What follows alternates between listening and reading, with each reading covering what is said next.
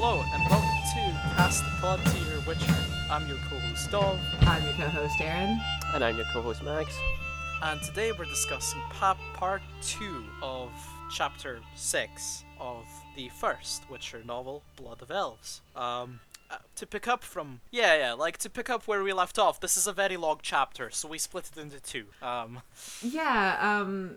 just long, but the first segment of it, the Council of the Kings, is there's a lot going on there, so it just merited a little bit more discussion. And the chapter itself really should have been 2 chapters, because like that whole first section is the Kings and Neve are having a council, and then like the rest of the chapter is like a reaction to that, basically. So like they but doesn't like it really feels like 2 chapters. To put in context how it starts, so basically Ciri awakens from a sort of vision, and her nose is all stuffed up with blood, and sort of she's had a dream seeing Geralt and everything like that, and we sort of have allusions to Dandelion doing something and talking with Philippa, so it kind of just suddenly whisks her world away. She's seeing Geralt and Philippa and Dandelion and Shani walking down a rainy Oxenford alleyway to like some fucking herbalist's house.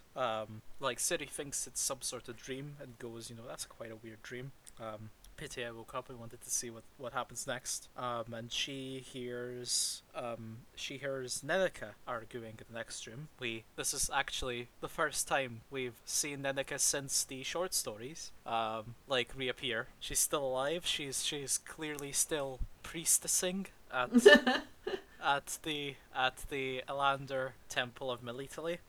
And she hears her arguing with Yennefer. Yes, she's accusing Yennefer of really having no heart, and of torturing the child mercilessly. So that's something.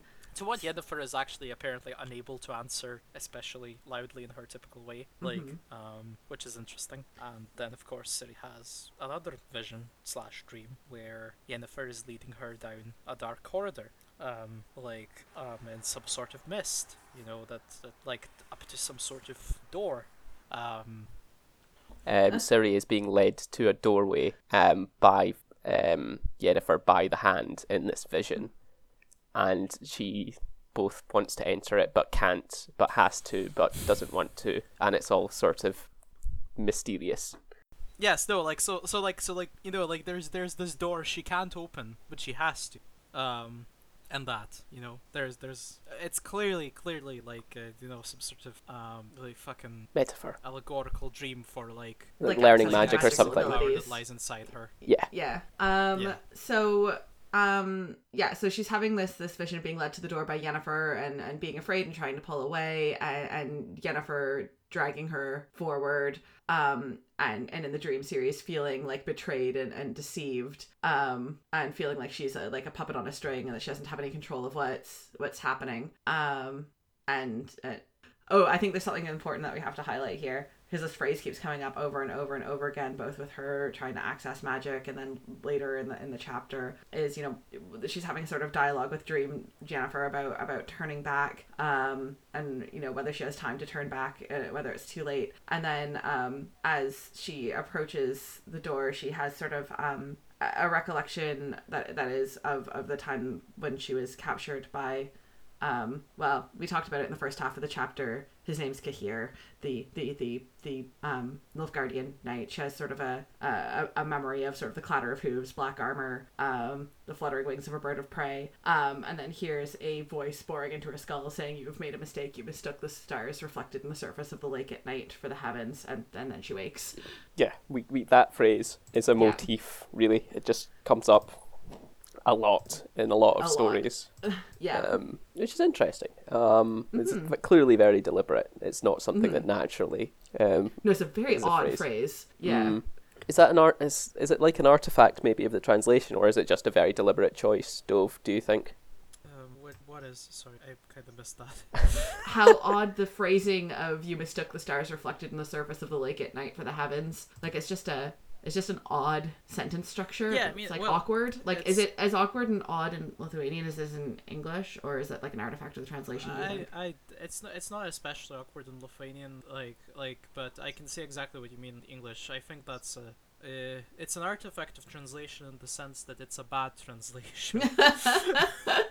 like more than like that they fail to get across a point, because like the point is that you are mistaking like the surface of the lake for the night sky.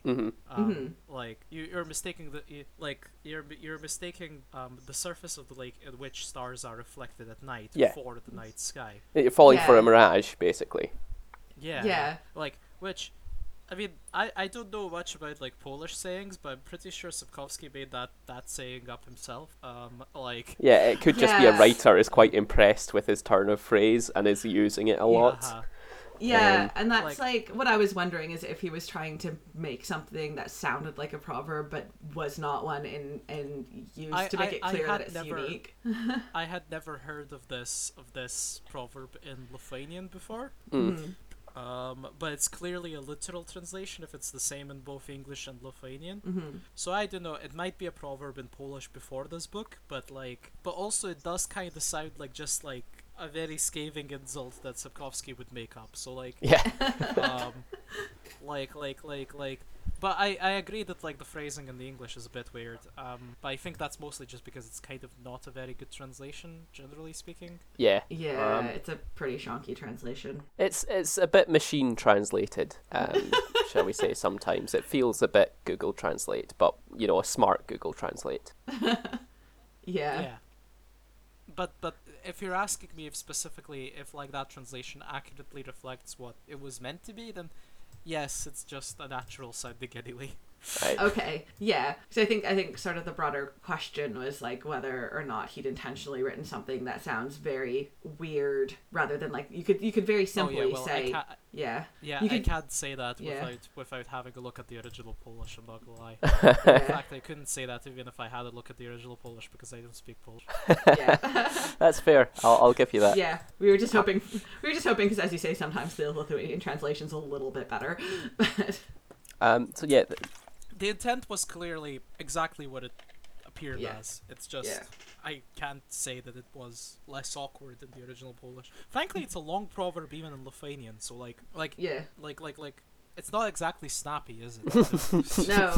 no, and like, so okay, It's so like look, it's like when your villain loves monologuing so much that even their insults are kind well, of that's what I'm getting a at. tidy monologue. Yeah. Yeah. Shrug. For what's worth, I do like the phrase. Just it's not Yeah. exactly a snappy insult, is it? Yeah. Right. Like it's. Yeah, it's- I was just it's- basically it's kind roundabout. of- Yeah, It's the sort of insult that like one of those villains who is given like 5 minutes by the hero to monologue in a film like would yeah, make up. yeah, basically. Yeah. Yeah, so I'm basically always trying to say in a like roundabout ways, like how obviously are we supposed to notice that this is something Vilgefortz says a lot? Well, I think Yeah. quite obviously because Yeah. in just a little bit we Yeah, have a section where with Vilgefortz says it. with Vilgefortz where Vilgefortz says that. Yeah. All right. Anyway, carrying on. Yeah. Okay, so Ciri wakes up, and as opposed to the way Yennefer's just been accused of having no heart by Nenneke, she's sitting with Ciri when Ciri wakes up, and Ciri has a fresh compress on her head and is coming to. And Ciri tries to tell Yen that she's had a dream, but Yen sort of already knows. And then it kind of just cuts to what Geralt and Dandelion are up to. cuts to the other gang. Yeah. Yeah, which is, I guess, what Ciri was dreaming about in the first place, but... So they're outside. They're trying to go to this quack's house, basically. A quack doctor, or a fraud charlatan, etc. Who Shani has, said previously, "Oh, I know how to get to Reims," and clearly they're going to this person called Merman to try and get the information out of him. But he lives in a weird sort of floating keep sort of thing that they're trying to figure out how to get to. And of course, a big old grey owl swoops down and turns into Philippa. And yeah, it's Philippa's being Philippa. Yes. Yeah. That is true. Philippa, gonna Philippa. She Philippa's. She's very unkind about Oxenfurt weather. Yes. Right, yeah, so they arrive at the charlatan's house. So Shani has explained that she sells him medications sometimes to fund her tuition. And that's how everyone's gonna have a grift. you gotta do what you gotta do, man. Yeah. Tuition is brutal. I have a lot of respect for medieval Shani. tuition in particular must have been harsh, right? Well, it's not like there's financial aid. Yeah, exactly. It was patronage, basically, most of the time. Yeah. So you know what? I respect Shani's hustle. Yeah. Yeah. Paying her way through medical school without much help from her parents. Good job, Shani. Yeah. We stand. If you are a hard-working student listener, we stand you. Well done. And she's only 17, remember, as well. Yeah. She's got some entrepreneurial spirit. She sure does. Yeah, it's admirable. Yeah. She'll go far. I think she's got a bright future in academia. I think so too. I mean, yeah. So they get there's a drawbridge, and basically Philippa deals with that. And there's a big bell going off, and Merman comes out through a tiny window and has a look. It's like, who are you? What are you doing here? And Shani sort of explains, well, I've come here with a friend at night because, would you have me walking through the streets on my own as a little damsel? Obviously I'm going to bring a friend, and, I'm coming at night because, I'm worried about getting caught. And then so sort of he lets him in, and then he gets punched in the head by Geralt. And the turn of phrase is wonderful here because, it says, I can't find, although the night was dark, the moon was new, and the sky overcast, he suddenly saw 10,000 dazzlingly bright stars, which is just a wonderful sentence. It really is, yeah. I mean, Sapek knows his way around an image. And then we cut to another scene. There's a lot of kind of jumping around in this kind of second half of the chapter. So we cut to Rience trying to hire himself some assassins. He is hiring the apparently famous Michelet brothers. Yes. He's getting them to do his dirty work, and sort of they're saying, okay, you're paying us this amount to kill some man who is wandering about on his own, and nobody's going to track him down, and he's this insignificant, and yet you're offering us this rate. No, we're going to take twice as much, because they obviously figured that he's not just a nobody, he is someone who can look after himself. So give us 200 non-consecutive unmarked bills. Yeah, because, they keep trying to, reinforce, you're sure this is an ordinary common fool, an ordinary dunce. They're really trying to, kind of needle Rience that, there's no way this is what you say it is. Yeah, so as you say, they ask for 200, which is twice what Rience had offered, and Rience immediately agrees without even pausing a beat, which makes them even more nervous. Yeah. And so then we cut back again from this little interstitial to the old fraud, as he is referred to, getting interrogated, so they can figure out where Rience is, and it's Geralt threatens to sort of kick 9 bells out of him, but then simply Philippa kneels down, and suddenly they realise, oh, she's a magician, why are we bothering threatening violence against him when she could turn him inside out? Yes, though, oh my gosh, his internal monologue when Geralt's basically threatening to cut bits off until he tells them where Rience is, it's just one ear, I'll have to endure one ear. He's basically just bargaining with himself that he's gonna let Geralt cut off one of his ears before he tells, so that it looks like he held out. Yeah. Holy shit.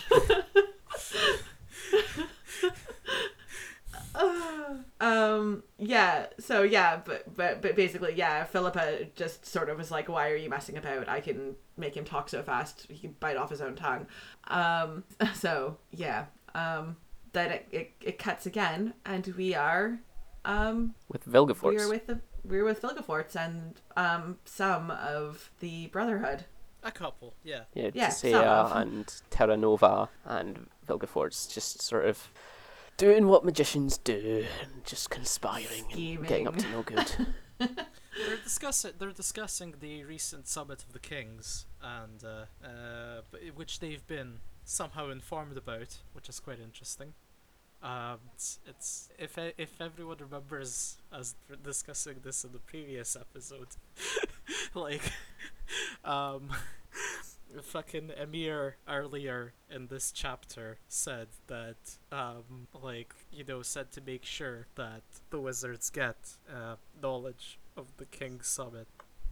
I hadn't remembered that, so I'm glad you two did. It's a long lockdown. Object permanence apparently is one of the skills I've lost. Yeah, same. Yes, so we know that it was sort of Amir's intention that the wizards would find out about the council, and that is what has happened, and they're discussing what to do about it. I am double checking now just to be sure that that's correct. I mean, we both remembered it, so I would hope it is. Because Bags did it, like, now I'm doubting it. No. He sometimes remembers things better than us. That is to say that things weren't actually there. I have a very haphazard memory. I can remember the scorers of a football game in 2008, 2009 in the stadium I was in, but I can't remember what I had for dinner 2 days ago. Look, I'm literally never sure of what my wedding anniversary is. I know it's the 30th or 31st of August, but I can never remember which one it is. Yeah, I'm the same with my parents' anniversary and my dad's birthday. They're like 1 or 2 days apart, and I can just never remember which is which. Every year I ask my dad. But to be fair, he can't remember my birthday either, so I feel it cancels each other out. So in this discussion between them, they sort of decide to get a drink and go and have a chat in another room, which seems to be, we need to, seriously work out what to do about all these kings doing their kingly thing. Yes. There's some like quite interesting / distressing moments here. Like, for instance, we find out Volgefortz's assistant is a girl named Lydia van Bredervoort, who has a face that is half destroyed and therefore covered with an illusion. Yeah. So that people, and communicates exclusively telepathically, so that people, when they see it, as the book tactfully puts it, don't faint. Yes. And it was at Vilgefortz's recommendation that she participate in the experiment that blew off half of her face and mutated her vocal cords. And she's in love with him hopelessly, and he knows, but he's just sort of not doing anything about it, and it's sort of described as mutually beneficial for them never to act on it. It's low key. It's a low key distressing paragraph because it makes it sound like he's almost taking advantage of the fact that she's in love with him. Yeah, it's kind of weird because they try to phrase it, like, there's the attempt at phrasing it as like, some people had advised him to just make her his lover and like bind her even closer to him, and he was too proud to do that, and it's like, okay, but like, this is bad either way, like, it's just bad. Vilgefortz is cancelled. Controversial opinion. So far, not a great dude. Yeah, Vilgefortz is, I mean, the show makes him very hot and very... Okay, so, right. Probably worth saying here, before we accidentally spoil ourselves. Dear listeners, there are multiple reasons why, due to things that happen fucking later in the books, like, we're not massive fans of this guy, and that's probably going to shine through in, like, how we talk about him here. Yeah. In fairness, I think it's important to say that here, just because, to be totally honest, in this scene, while he's a bit of a dick, we're probably going to, like, think because we already know that he's even more of a dick than he appears here, we're not going to be especially fair to him. So if it sounds like we're being unreasonable, it's because we know he's an arsehole from material you might not be familiar with. Here's the thing that I will say, in fairness of us, acting like this already. We are assuming that everyone who's gotten this far in the podcast has watched the show. And he does totally just stave some innocent dude's head in for no good reason in the show. So...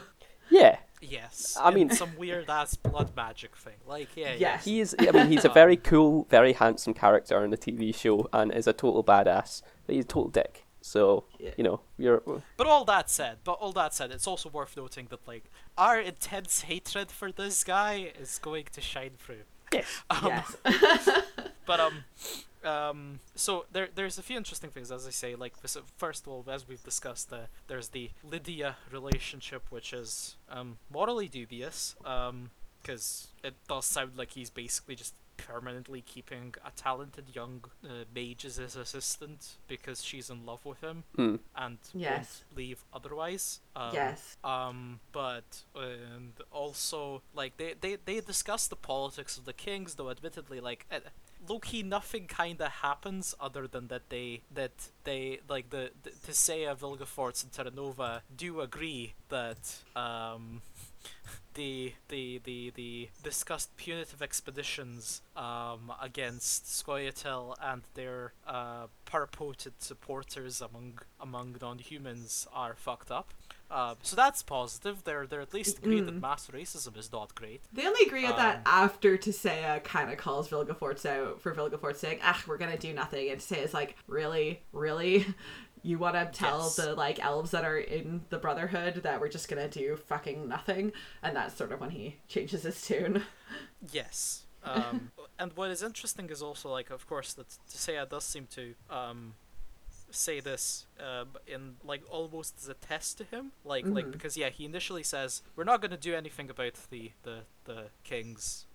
This is also where he says the line that Ciri sees in her vision, the line that we saw, that we also heard said earlier in the book in a vision, where he once again says, "You're confusing the surface of a lake.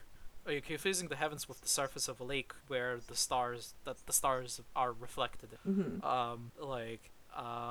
When Terra Nova basically, like, quite angrily snaps at him that, like, wait, do you mean that, like, we're just going to dance to the tune that they play for us? And that's when Tissaia calls him out, goes, like, wait, but are you just gonna let, like, the persecution of elves continue? Like, was that what we're gonna just tell the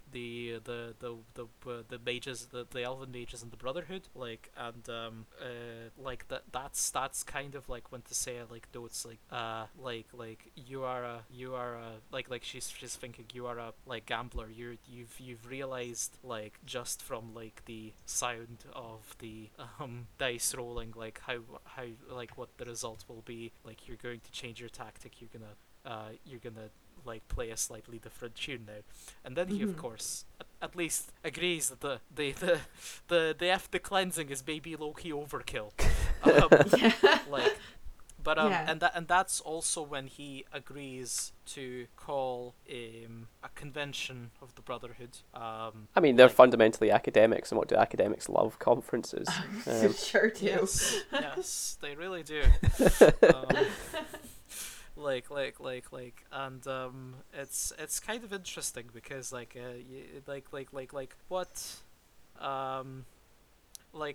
the main interesting thing that is going on here is that Vilgefortz seems to be the main recipient of any information that, for instance, say Nilfgaard wants to end up in the Brotherhood's hands. And second of all, as Tissaia notes when she examines the equipment in his lab, like, he seems to be examining Iflin's prophecy and looking for Yennefer. And is also looking at a book about the elder blood. Yeah. So not that down. Yeah, so Jot that down. Also, hey, they said the title of the book. Yes, because they go the elder blood, the blood of elves. Yes. Question mark. There, they said it. Me doing the Leonardo DiCaprio pointing at my computer screen reading the ebook thing. Yeah. Yes.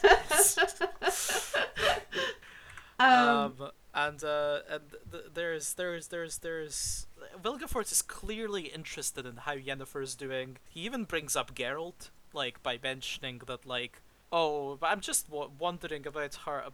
I'm as a member of the chapter, I'm just wondering about the mental state of one of the Brotherhood, because she used to be, like, close to this one Witcher, and there's rumors that he's dead. And, yes. Tissaia writes that off quite quickly. Tissaia and Terranova, both for different reasons, write it off quite quickly. He also at one point,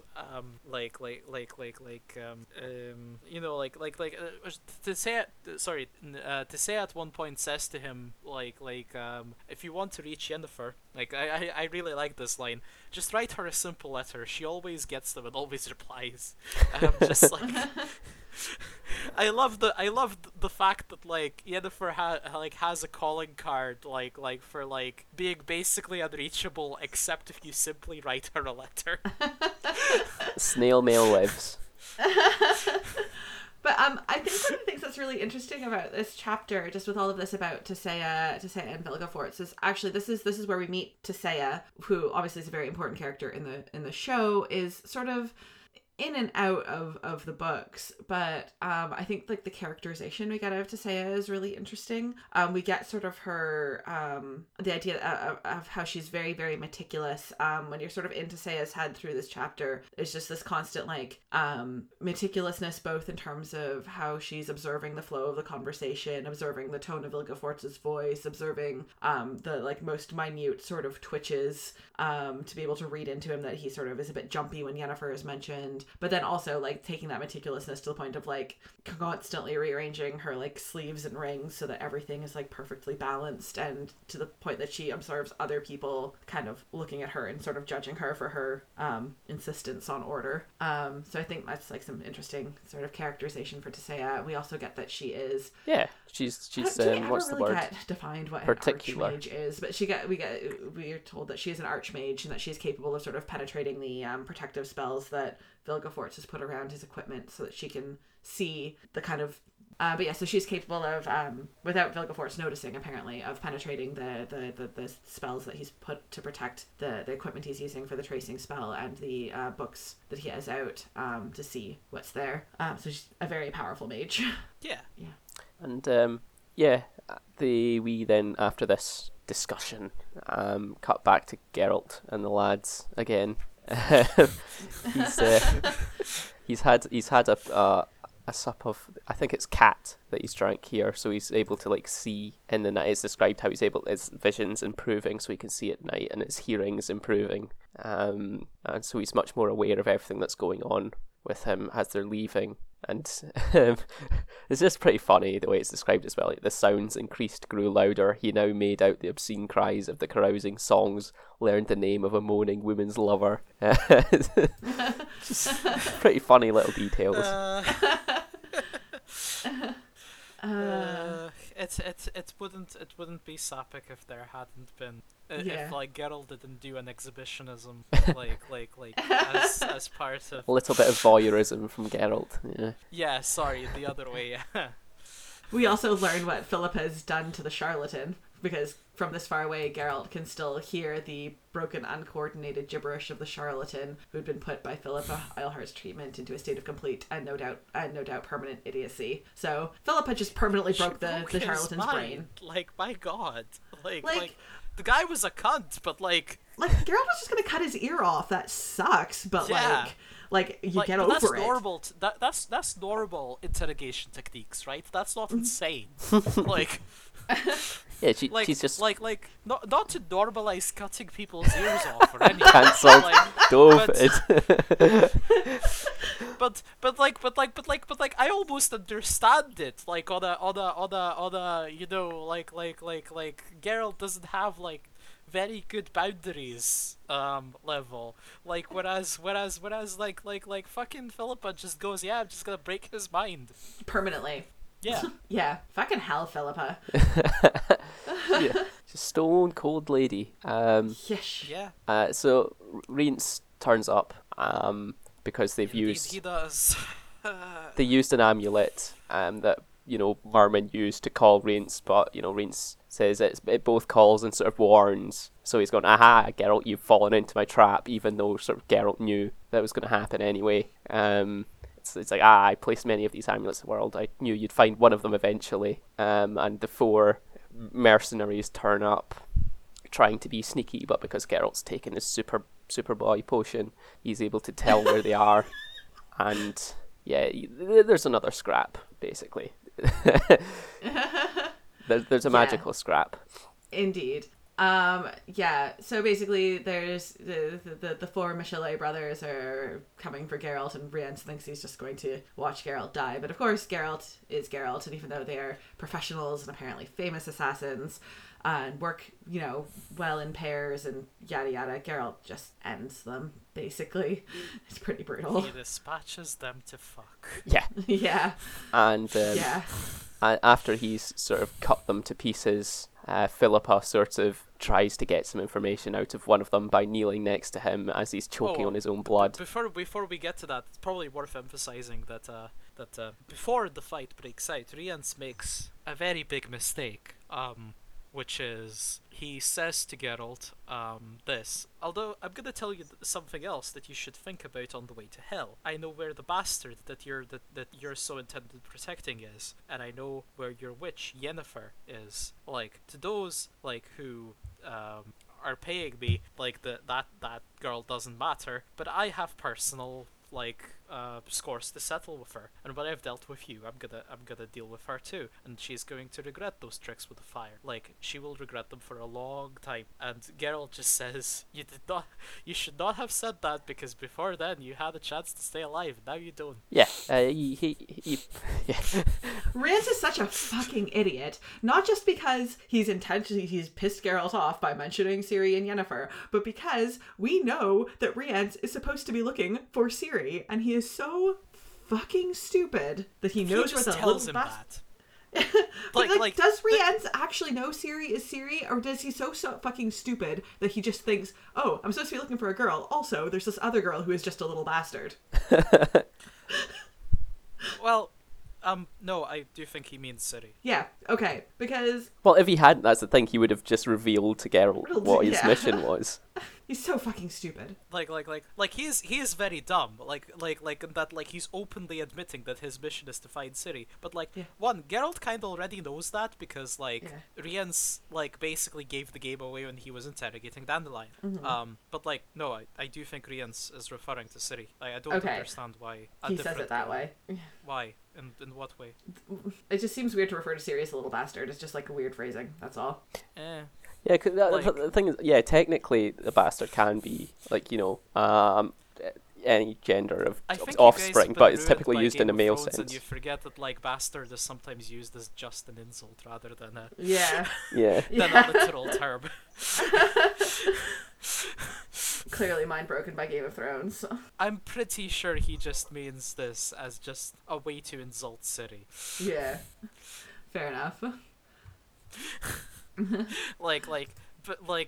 Which to be clear, I mean, Rience is still really, really stupid, because he keeps just saying for someone who should understand the importance of secrecy in this entire mission, Rience constantly demonstrates this inability to just not say things. I mean, okay, yes, Geralt knows that he's looking for Ciri because he had interrogated Dandelion about her, yes, but Rience doesn't automatically know how much Geralt knows of what happened between him and Dandelion. Yeah. But he's still acting like he can just talk about his mission. Oh yeah, I'm just gonna find Ciri and Yennefer, then I'm gonna kill Yennefer, and it's all gonna be great. And it's just my dude, you're not a very good secret agent. No, he's missing the secret part. Yeah. you just say things. Yeah. Anyway, So Geralt just cuts these guys to pieces. And Rience is useless even at the agent part as much as he is at the secret part. Because he's a sorcerer who cannot keep his cool enough to, cast spells under any kind of pressure, and just tries to run away. I actually love, I just want to talk here because about how Rience is a fucking incompetent, right?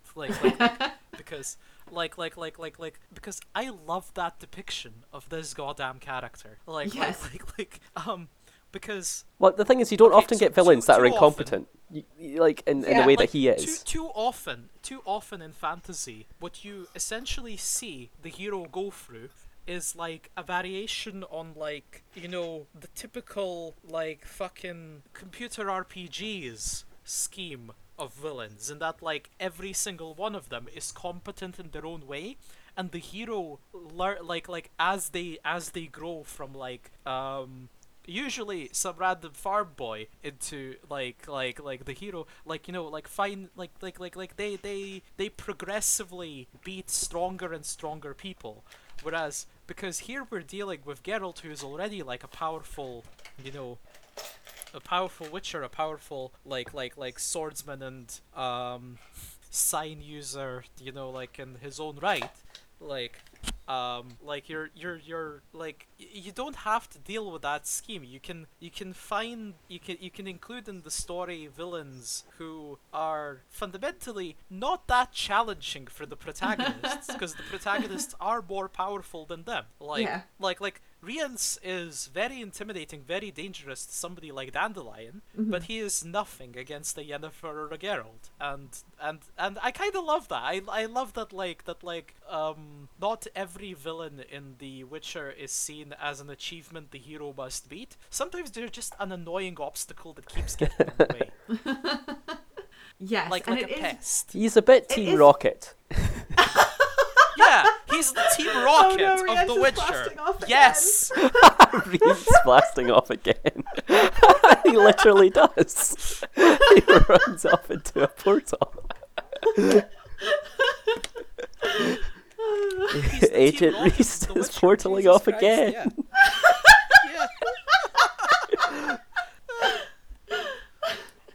Oh my god. Yeah, he has the fight, and then a portal opens up that's clearly Geralt senses it's very powerful. There's magic coming from somewhere else, and then Reese uses the magic from this portal to sort of, when he's getting the shit kicked out of him by Geralt, sort of push Geralt away with spikes. But then just as Geralt's going to try and finish him off, Philippa pulls him back, and he portals away. Yeah, because it looked very much like Geralt probably could have reached Rience before he reached the portal, because Rience was crawling, but Philippa has used her magic to pull him back, and Geralt is furious.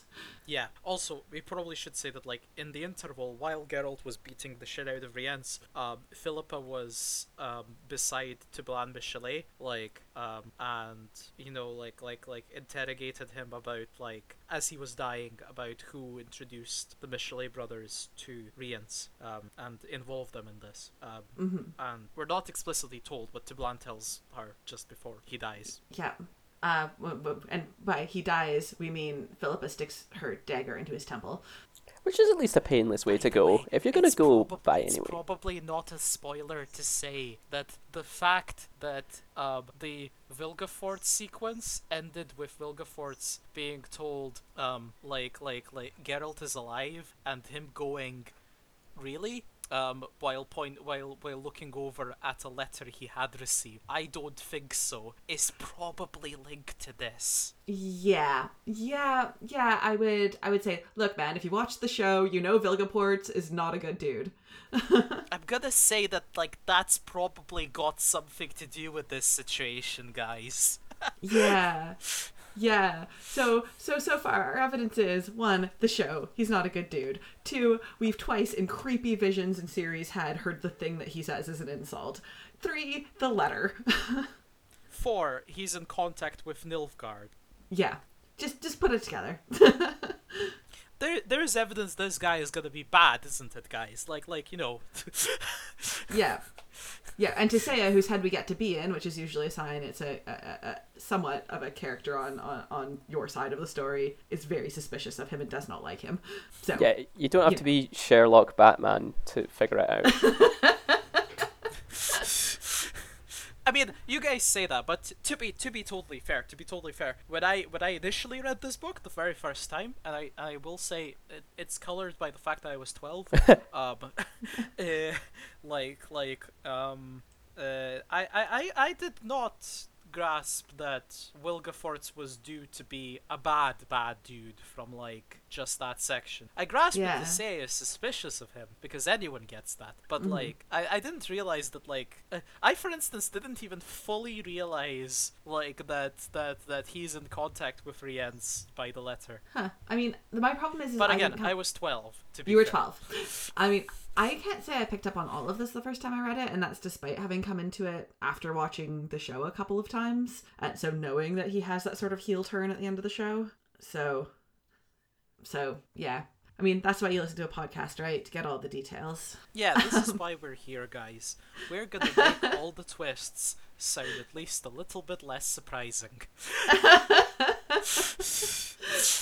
Sorry, you should have listened to this before you read all the books.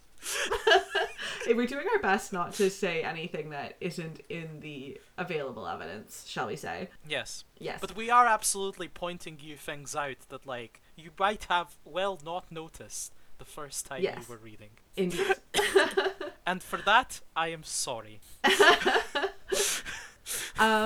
Yes. So back to the live action. So yes, Philippa has restrained Geralt with her magic, which gave Rience time to crawl to the portal and escape. And Not Geralt great, Philippa. is cancelled. Sorry?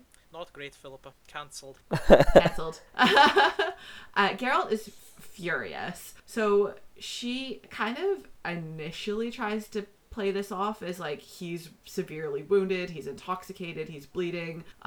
She needed to restrain him for his own good. But she then gives him a fucking mini speech about where she just goes, "Don't call me a traitor. I did this because I am loyal to another idea, a more serious idea than you can imagine. That idea is unbelievably important. Beside it, all other ideas are but unimportant details like that must sometimes be sacrificed."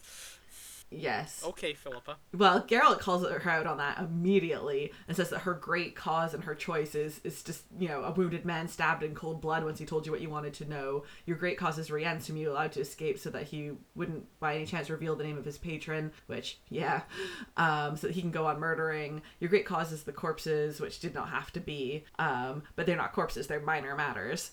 Yeah, he's furious. Yeah. Understandably so. Yeah, because, he's just been told by this guy that he's going to go kill his girlfriend and his kid. So, yeah. And Philippa is just like, nah, great cause.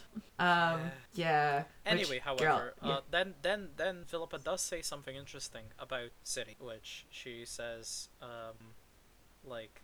this will be important to you, and very, very soon. You are, a choice awaits you, because you are entangled in destiny. You are entangled deeper than you think. Thought you would become a foster parent to a child, a small girl, but you actually became a foster parent to a fire, which can at any time set a wildfire aflame in the entire world, our world, yours and mine, and that of other people. And you two will have to choose. I had to, Triss Merigold had to, Yennefer had to. Your destiny is in her hands, but sure, you gave her to those hands yourself. Which is, most of it is just words. Sapik loves a small monologue about destiny, but I think it's yet another restatement that Ciri is central to this entire problem, and why Philippa is involved here is also related to Ciri. Yes. So we've got kind of a handful of things to put together about Ciri from the last few chapters, right? Because the first time the Elder Blood, the blood of elves, gets mentioned isn't this chapter, but in the vision that Ciri has at Kaer Morhen. And then we have that mentioned again this chapter in the book that Vilgefortz is reading and trying to hide behind magical screens. he's looking for Yennefer. Rience is looking for Yennefer and Ciri, at presumably Vilgefortz's behest. Philippa doesn't want anyone to know that Vilgefortz and Rience are working together, to the point that she lets Rience escape, and now she's warning Geralt about Ciri being the flame that will set the world alight. Yeah. So, things are happening. But Geralt does not give a shit about any of this. He just replies and says, "My destiny, my choice. I'll tell you what I've chosen. I won't allow you to involve Ciri in your dirty machinations. I'm warning you, whoever dare harm Ciri will end up like those 4 lying here. I won't swear an oath. I have nothing by which to swear. I will simply warn you. You accuse me of being a bad guardian, that I don't know how to protect the child. I will protect her as best I can. I will kill mercilessly." To be fair, parenting goals. I have to say it, sorry, but I think objectively speaking, if you are ready to murder pretty much anyone who endangers your child, that is how it should be. Yes. Yeah. No, it's a good thing. He just does not give a shit about the what Ciri is, or what the Brotherhood of Wizards wants, or what any of this is. He just wants to protect Ciri. Frankly, Geralt is sort of bored by all of the weird magic shit that Ciri is entangled in. He just will literally kill anyone who endangers her, while at the same time not really giving a shit at all about what the fucking whatever this magical thing that she's entangled in is. Yeah, and yeah, as you say, parenting goals. Yeah. Well done, Geralt. Dad of the year. Yeah, and that's it. That's the end of the chapter. Just after he gives that little speech, Philippa says she believes him, but not today because you're about to faint from loss of blood, and that's basically the end of it. She calls on Chani to come help Geralt out, and that's it. That's the end of the chapter. Yeah. Seriously, 2 whole episodes, guys. Yeah. It's a lot going on. It's a big one. We made 2 whole episodes from this goddamn ass chapter. Because the first half is world building and the political stuff that's going on in the background. Because the thing is, right, we've got the split between the sort of mundane powers of the world and the magical powers of the world. Yeah. And what these two different sides want. Because the first half of the chapter that we talked about last time was basically Kings and Neve wanting Ciri, or then deciding they need to kill Ciri because she represents, she is the true heir of Sintra, and she represents too much of a danger if she falls into Nilfgaardian hands. And then we also know that Emhyr wants Ciri and is sent Cahir after her.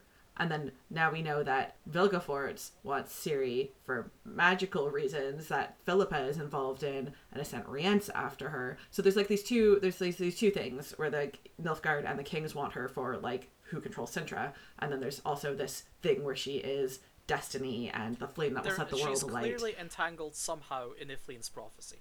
I think it's not really a spoiler to say that by this point, because there have been enough hints that it's clearly something to do with her, because the Vilgefortz segment really does confirm it when he's examining the books about Iflin's prophecy and the Elder Blood, and at the same time looking for Yennefer. Yes. Plus, combine that with Ciri's visions where she's repeating it. It's Yeah, Ciri is clearly somehow entangled in Iflin's prophecy, and that's why she's interested in anyone who's interested in magic.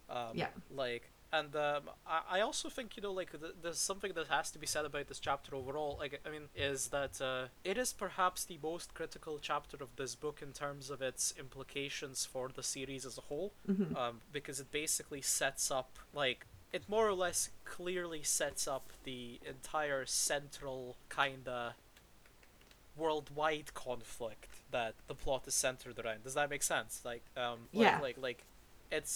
It's where for the first time in the book we are clearly told what every individual power in the story finds so interesting about Ciri. Well, we're not told clearly exactly what in at least some cases, because we still don't know how exactly she's involved in Iflin's prophecy, but but we're like, it kind of lays out before us everyone who's involved in this, like the kings, Philippa, Vilgefortz, and then, like, on a mundane level, city is protected by a small, burgeoning, like, fucking, crew of, like, random heroes, like Geralt and Yennefer and even Dandelion and like the entire, like, you can start to see the central conflict that, like, these books will probably be about start to take shape.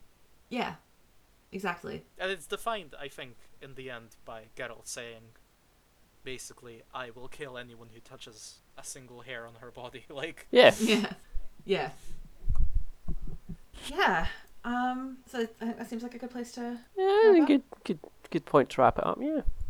Yeah, right. Yeah, so and that means that next time we're on to the last chapter, which hopefully get done in one episode.